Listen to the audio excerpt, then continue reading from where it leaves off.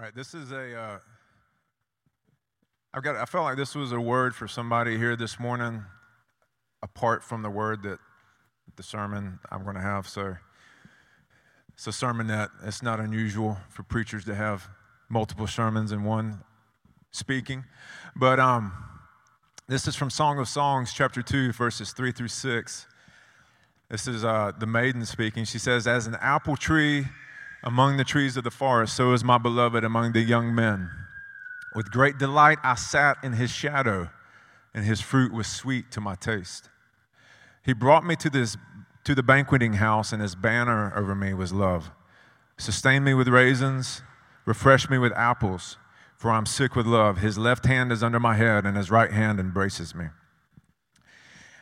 And I want to focus on verse 6 real quick. So this is a picture of a bridegroom holding his bride. And I imagine like a dip, after the first dance, dipping your bride. You get your left hand under her head, your right hand is holding her up, embracing her. But these the hands have two different functions. And so if you're not familiar with Song of Songs, what it can represent, the bridegroom represents Jesus, and the bride represents his church, and also can represent us individually. And so when the right hand of God embraces you, this is when you feel his presence, when you have an encounter with Jesus. He heals you like something physically, like you can see it, all right? You can see his hand in your life. That's the right hand. But then you have the left hand that you can't see. I can't see my left hand right now. It's behind my head. And so the left hand represents what God is doing sometimes that you don't even know that he's doing in your life. That's not to be revealed until later, but also the left hand reveals how he's renewing your mind. His hand is under your head. And so there's usually two steps to transformation. The one is the right hand, where you encounter the Lord. You encounter his presence. Maybe you experience some emotional healing. You're going through inner healing, whatever. And then the second part of that is you learn to think in a different way. You're transformed by the renewing of your mind. And this is the left hand of God transforming your mind. And this is the less usually exciting part of transformation. Because this is what takes some discipline. This is what takes a little bit of, I'm not going to think that. I'm not going to believe that. Well, you have to it's a choice. It's simply choosing to believe in a different way, but you have to know what the truth is to actually renew your mind. So that's why we read God's word. That's why we know what his promises to us are. It's so that we can recognize, first of all, a lie when it comes around, but also believe the opposite. So renewing your mind is not just stopping believing a lie, but it's repenting from believing a lie into believing the truth. And so this is God's left hand, and I want to, for some of you, I think you're in this left hand stage where he's renewing your mind. But his hand is on your life. You may feel like, what happened to that season when I was getting blasted by the love of God and all these manifestations were happening or whatever? Well, he's never let go of you. His left hand is under your head. He's transforming that. This is the work of the transformation of your mind. And so the encounter is to help you through the process. He gives you grace. He gives you himself to help you with that process. So know this, and this, when it says that like an apple tree among the trees of the forest, so is my beloved among the young men. With great delight I sat in his shadow. This tree is speaking of, it says there's an apple tree. Imagine an apple tree in the forest. You go out and into the woods. You don't really find fruit trees in just the middle of a forest, right? They're usually orchards. And so what they're saying about Jesus is there's no man like him in the history of the earth, and there never will be. And that he is the one that bears fruit. And you sit under the shade of the cross, and you eat the fruit of the cross. The fruit of the cross is life and liberty that Jesus purchased for you. So he's inviting you to sit in the shade, to be hidden in Christ with him. Alrighty. We can go to the next slide.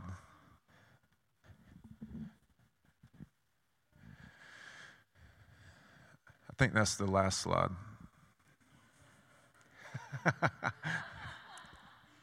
All right, next. Yeah. Y'all didn't see that, right? Okay, y'all did? All right, invitation. Anyways. All right, we can go to the next one. Daniel, if you want to come up here and see if you can find my sermon up here, that'll be. All right, so I want to read from the parable of the.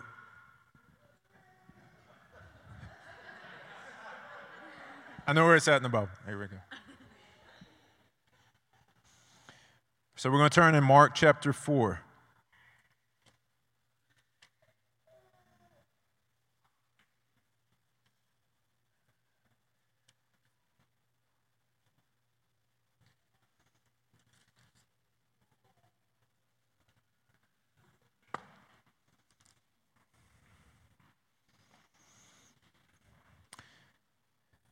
So we're going to be reading verses 1 through 12, Mark chapter 4. He began to teach again by the sea, and such a very large crowd gathered to him that he got into a boat in the sea and sat down. And the whole crowd was by the sea on the land. And he was teaching them many things in parables, and was saying to them in his teaching, "Listen to this. Behold, the sower went out to sow." There we go. "And as he sowed, some seed fell along the path, and birds came and devoured it." You can go to the next one. "Other seed fell on rocky ground, where it did not have much soil, and immediately it sprang up, since it had no depth of soil. And when the sun rose, it was scorched, and since it had no root, it withered away. Other seed fell among the thorns, and the thorns grew up and choked it, and it yielded no grain. And other seeds fell into good soil and produced grain, growing up and increasing, and yielding 30-fold and 60-fold and 100-fold. And he said, He who has ears to hear, let him hear." All right. So the parable of the farmer scattering seed. So sometimes when we first read Scripture, we always want to apply it to ourselves before we're like, man, I've got a friend that really needs to hear this. Man, that guy, my roommate, wish they heard this sermon. And so, but we usually apply portions of this parable to unbelievers. But Jesus instructs us to apply it to ourselves. So as believers, think about it in this context. As believers, where do we have these 4 different types of heart? So bearing fruit is never a problem with the seed, but with the soil it falls upon. Ephesians chapter 3,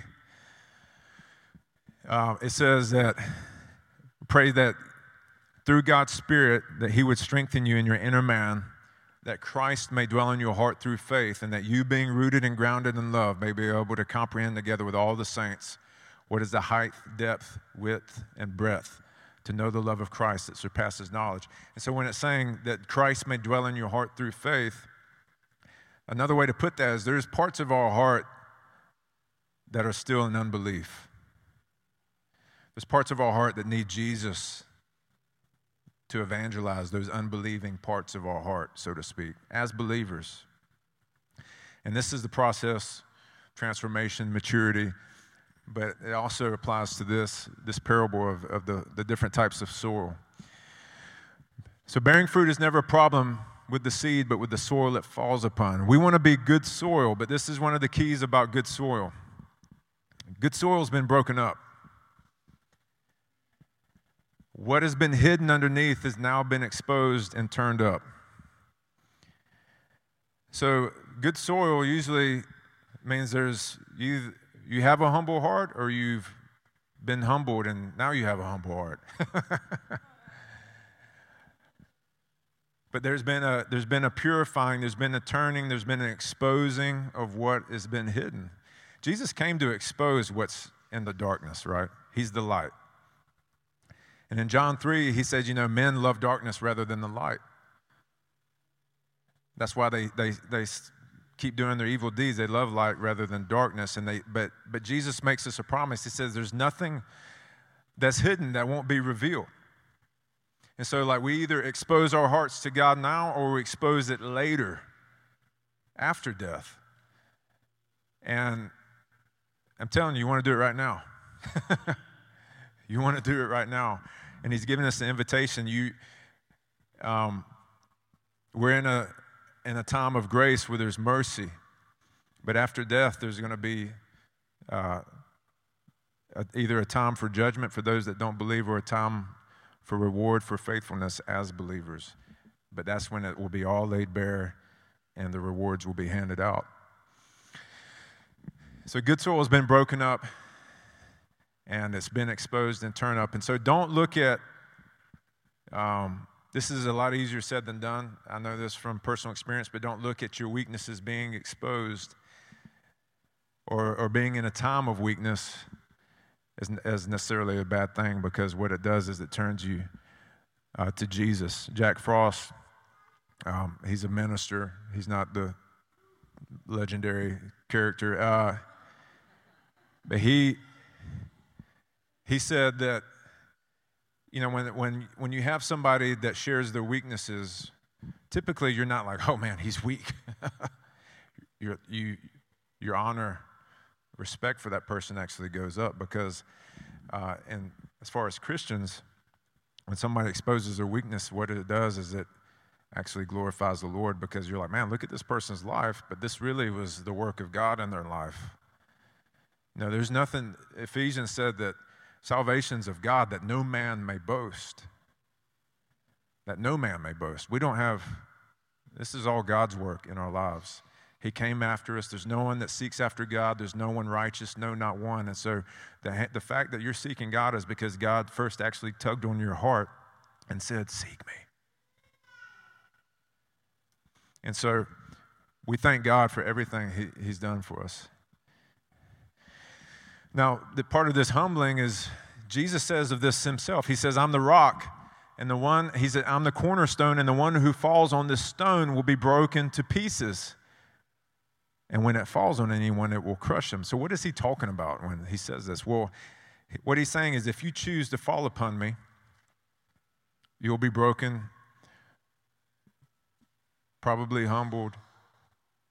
But if you choose not to follow me, that in the end, that rock, that cornerstone will crush you. So it's either be broken or actually destroyed. And so he's talking about at the judgment. You don't want to be on the wrong side of God. You don't want to be aligned with the devil and his forces when Jesus comes or when you face him after you die.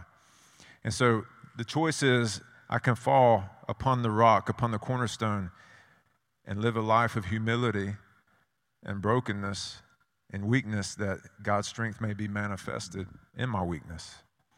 That's the invitation. He's never asked us to be strong. He's only asked us to have courage, right? And so he told Joshua, be strong and be courageous. And I think Joshua's response was, if I'm reading between the lines, he says, I'm not like Moses, and I can't, what am I supposed to do? And so God starts encouraging Joshua. He's like, listen, you're going to part through the Jordan River just like Moses parted through the Red Sea.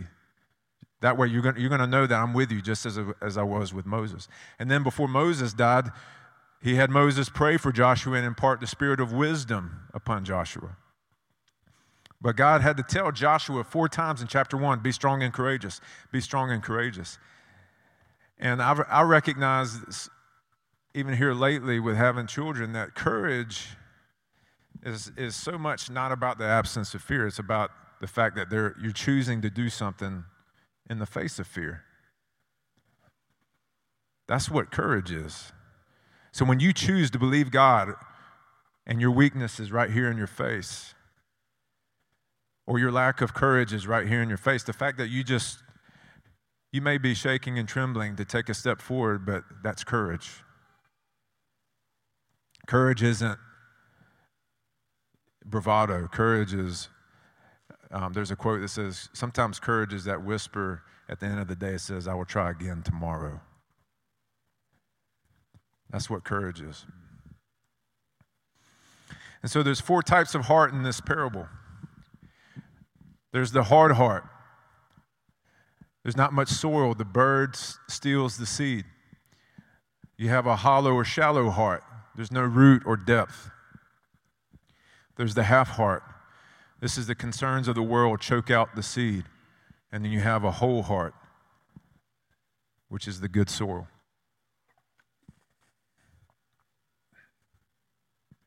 The hard heart. These are the ones along the path where the word is sown. When they hear, Satan immediately comes and takes away the word that is sown in them. So this is, Jesus explains the parables to his disciples. And so this is the explanation of it. So with this first soil, we see the activity of Satan with the hard heart. The birds of the air steal the seed. And the birds of the air speaks of Satan manipulating and confusing what we hear. I want you to turn to Ephesians chapter 2.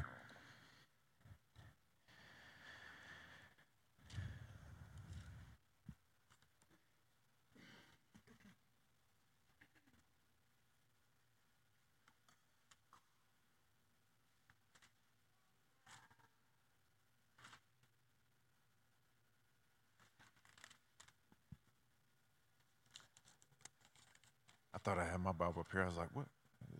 This is Jessica's Bible. It looks the same on the outside over here.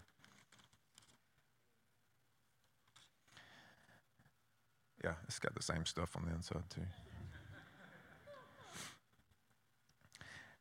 All right, Ephesians chapter 2, verses 1 through 3, may read through 6, but it says, you were dead in your trespasses and sins. You could just Selah on that. You were dead, in which you formerly walked according to the course of this world. So he's paralleling death with walking according to the ways of this world. According to the prince of the power of the air, of the spirit that is now working in the sons of disobedience. Among them we too all formerly lived in the lust of our flesh, indulging the desires of the flesh and of the mind. And were by nature children of wrath, even as the rest. But God, everybody say, but God, being rich in mercy, because of his great love with which he loved us, even when we were dead in our transgressions, made us alive together with Christ. By grace you have been saved, and raised us up with him, and seated us with him in the heavenly places in Christ Jesus. I think verse 6 is the one thing we sometimes forget about. We remember, man, Jesus saved me, but then we forget, I'm actually seated at the right hand of God in Christ. You're in 2 places at the same time, if you didn't know that. Your spirit, man, is not constrained by time or distance. All right, I'll just leave you all with that. So it talks about verse 2, it says, the prince of the power of the air.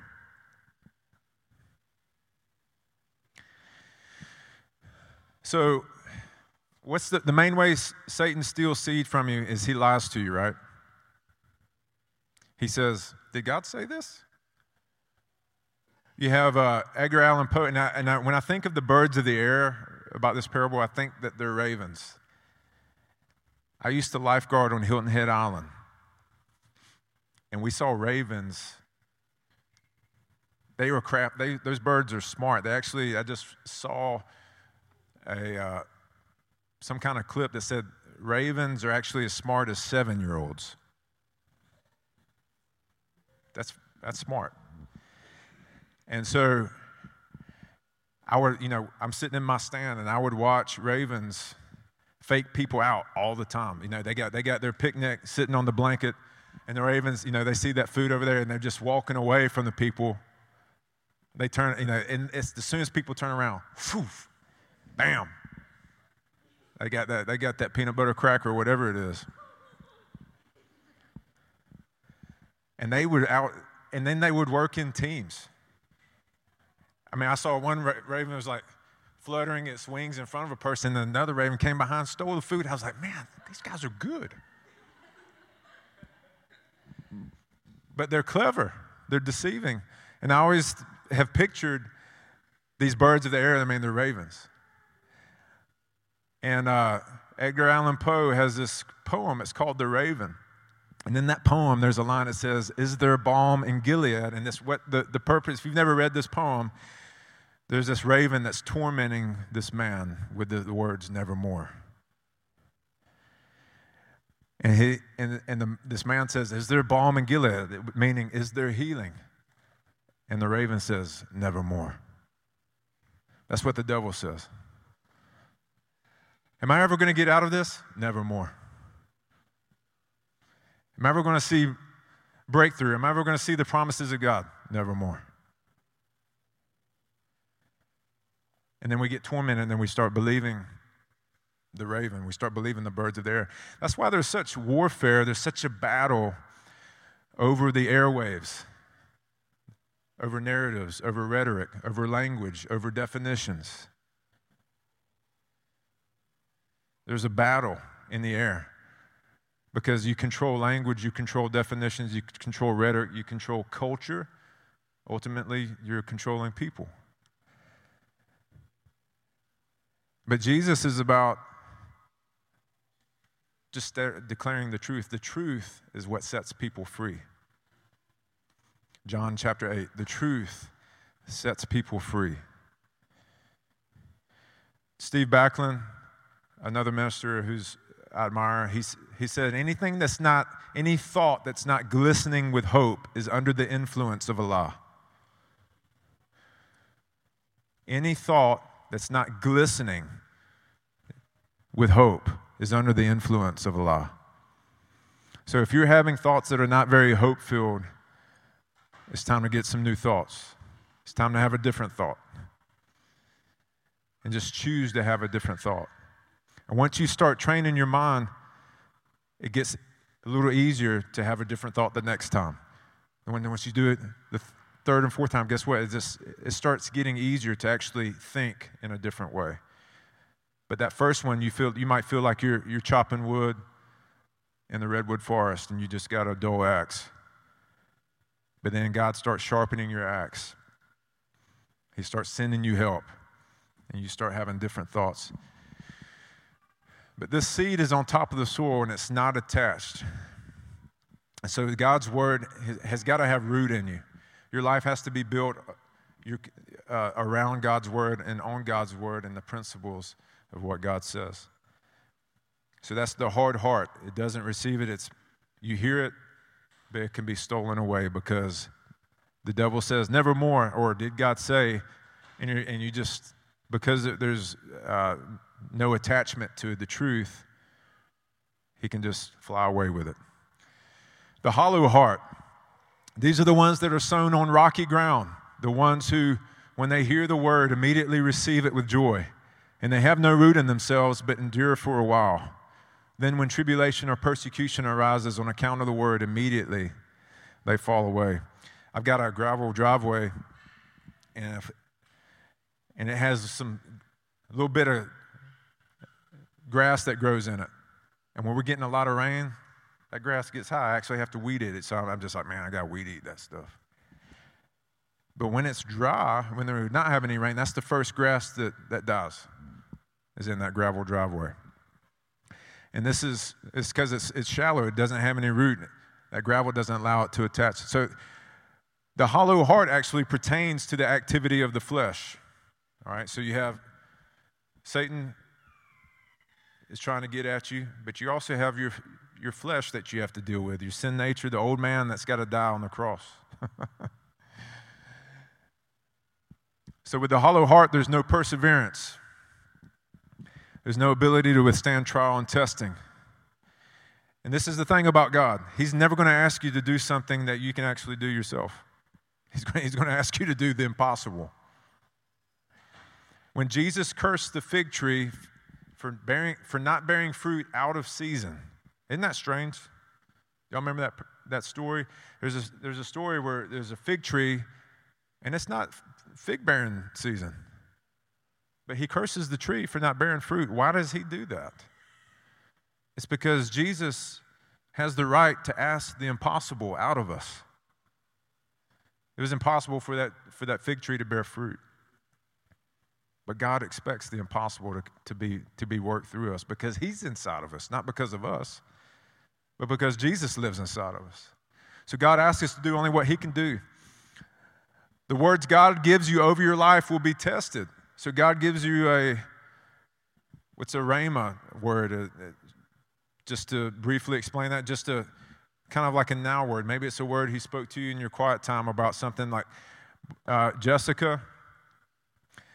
When we were dating, the Lord spoke to her one weekend. I was at the Georgia-Florida game. This was the year 2000 because it was the last time I went down there. And I was like, man, this is too hot for October down here. But anyways, and so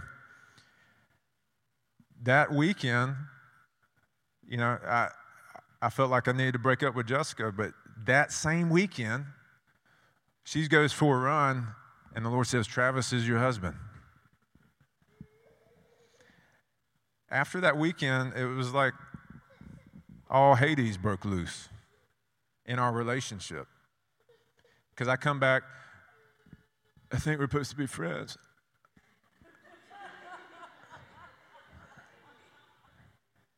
And she gets this word from now. She never told me until after we were engaged that the Lord spoke this to her. We break up. That weekend I broke up with her. I was leaving her apartment. And I heard this, Josiah, come help me out, man. This is my son, Josiah Gay. This is his first Sunday in big church.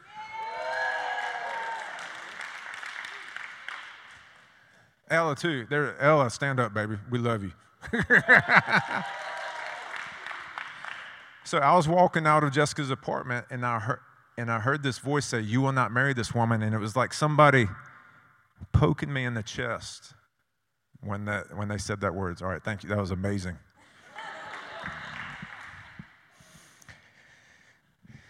He says, you will not marry this woman. And I was like, I just broke up with her. Who's talking about getting married? And so I thought I was really young in the Lord. I'd just only been walking with him like 3 or 4 months. And so I thought this was God. So for like a year and a half, all these other signs would be pointing towards marrying Jessica, but I had this one, nevermore. You will not marry this woman. And I'm like, God, but you said I'm not going to marry this woman. And then finally, it hit me. I was like, maybe that wasn't God. And then I thought about the fingers in the chest. God doesn't talk to you like that. That's the voice of the accuser. That's accusatory, shame-filled.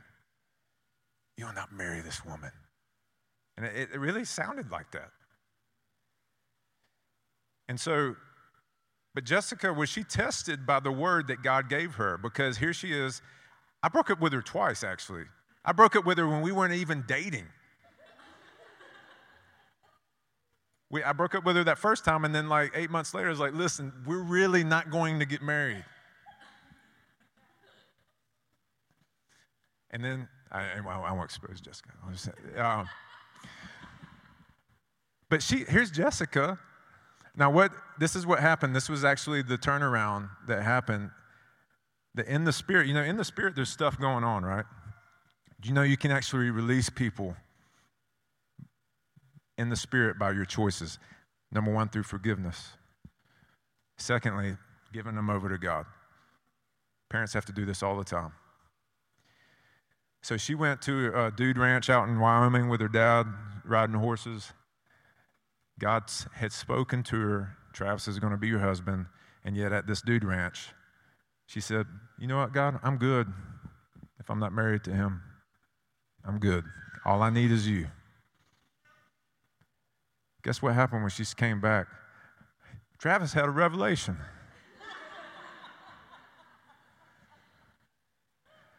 Maybe this is my wife. But did the word of God, test Jessica? Do you think it purified her heart during that time? Yeah. It purified her to be like, all I need is you, Jesus. It purified her to purity of devotion to the Lord. But yet she still got the promise. So this happened with Abraham. He had to give up his son Isaac, even though Isaac was the promise. And God tested Abraham's heart. God will test you. It's just what good fathers do, right? A good father is not going to put his son behind the wheel of a car if he's never done it before. Because you know that you're going to kill yourself. So God tests you because he actually loves you and he wants you to give you more. Now, the great thing about God is you don't fail tests. You just get to take them over again. Now, the part, I don't want to keep taking the same test over and over again. But the good thing is if you've actually gone around and around a mountain, there's this thing that, actually heard Brian Johnson talking about this, but when they launch satellites into orbit, they actually have it orbit, or they send like a Hubble telescope. Say they're sending the Hubble telescope out into the solar system.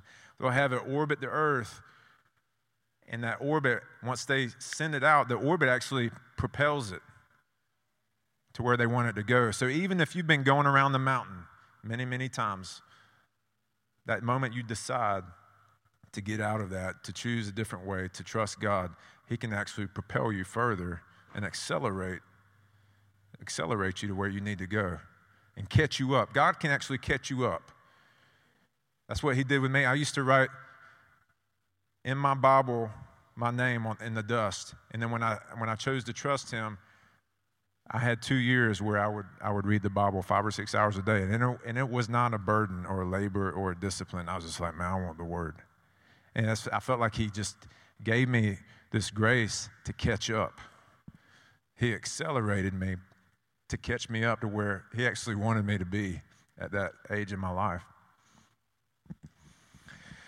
And then testing produces depth. Depth produces strength. Oak root systems get stronger after every storm. Perseverance is a key attribute, and it's actually a work of the Spirit. It's a fruit of the Spirit.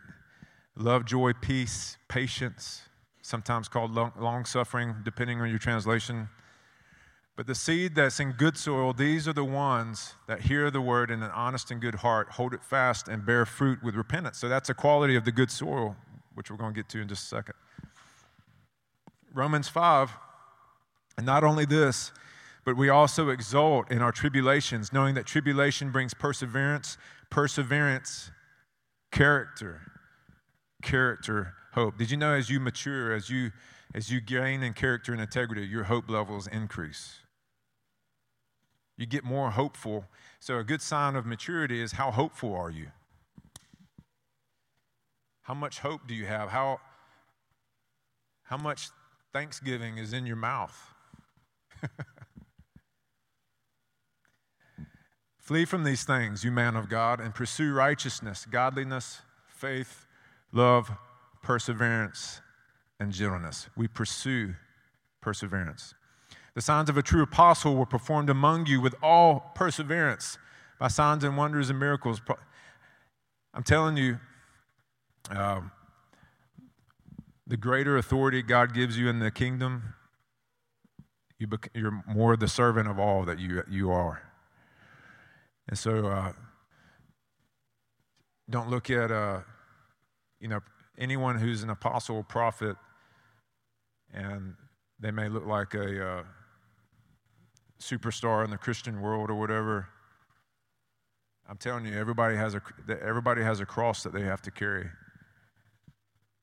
Everybody has to follow the Lord, and apostles particularly have had to endure with perseverance. Now I want to talk about the half heart.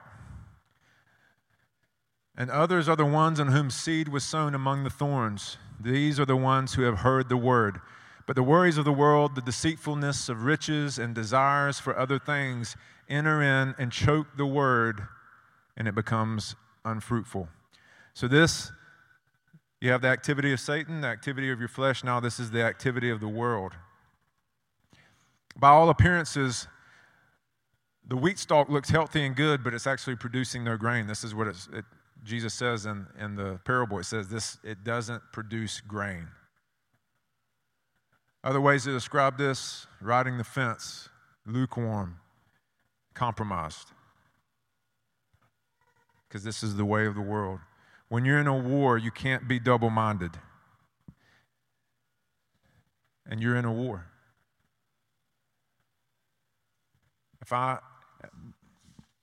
If me and Brian Purium are in a war together, and I'm not quite sure if Brian is devoted to the cause, I might get shot in the back.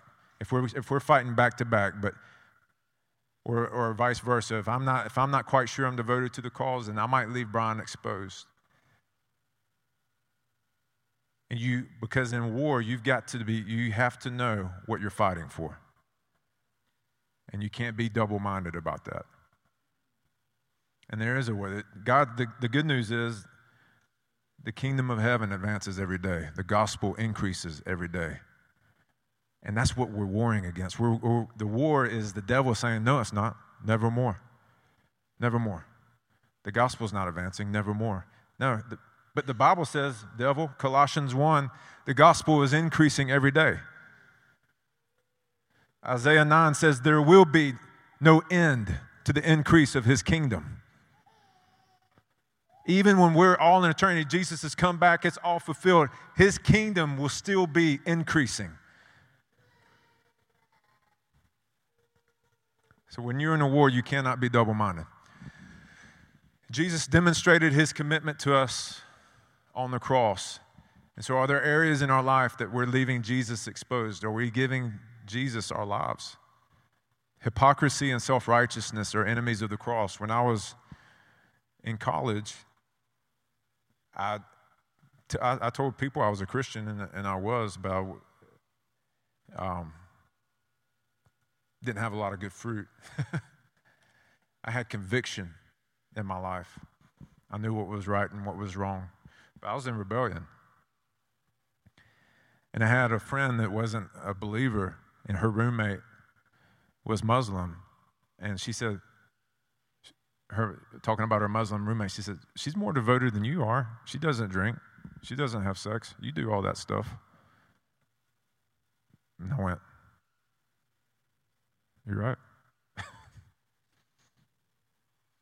So that's all I could say. Because I was a hypocrite. And it's an enemy of the cross. Self-righteousness. That's the plague on America right now, across the aisle. Self-righteousness. It's an enemy of the cross. And it says about this, their fruit does not mature. This is about growing up in love, knowing the Father so we can represent him well. I talked about Jack Frost.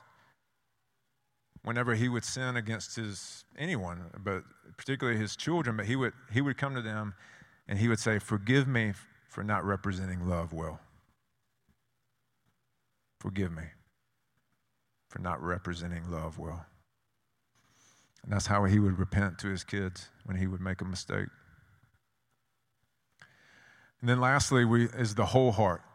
But those that are sown on the good soil are the ones who hear the word and accept it and bear fruit 30-fold, 60-fold, and 100-fold. As for that in the good soil, they are those who, hearing the word, hold it fast in an honest and good heart and bear fruit with patience. So the whole heart receives the word of the Lord and plants it into their life. They build their life around the truth. They approach God with an honest heart. I'm telling you, this is a huge key to encountering the Lord.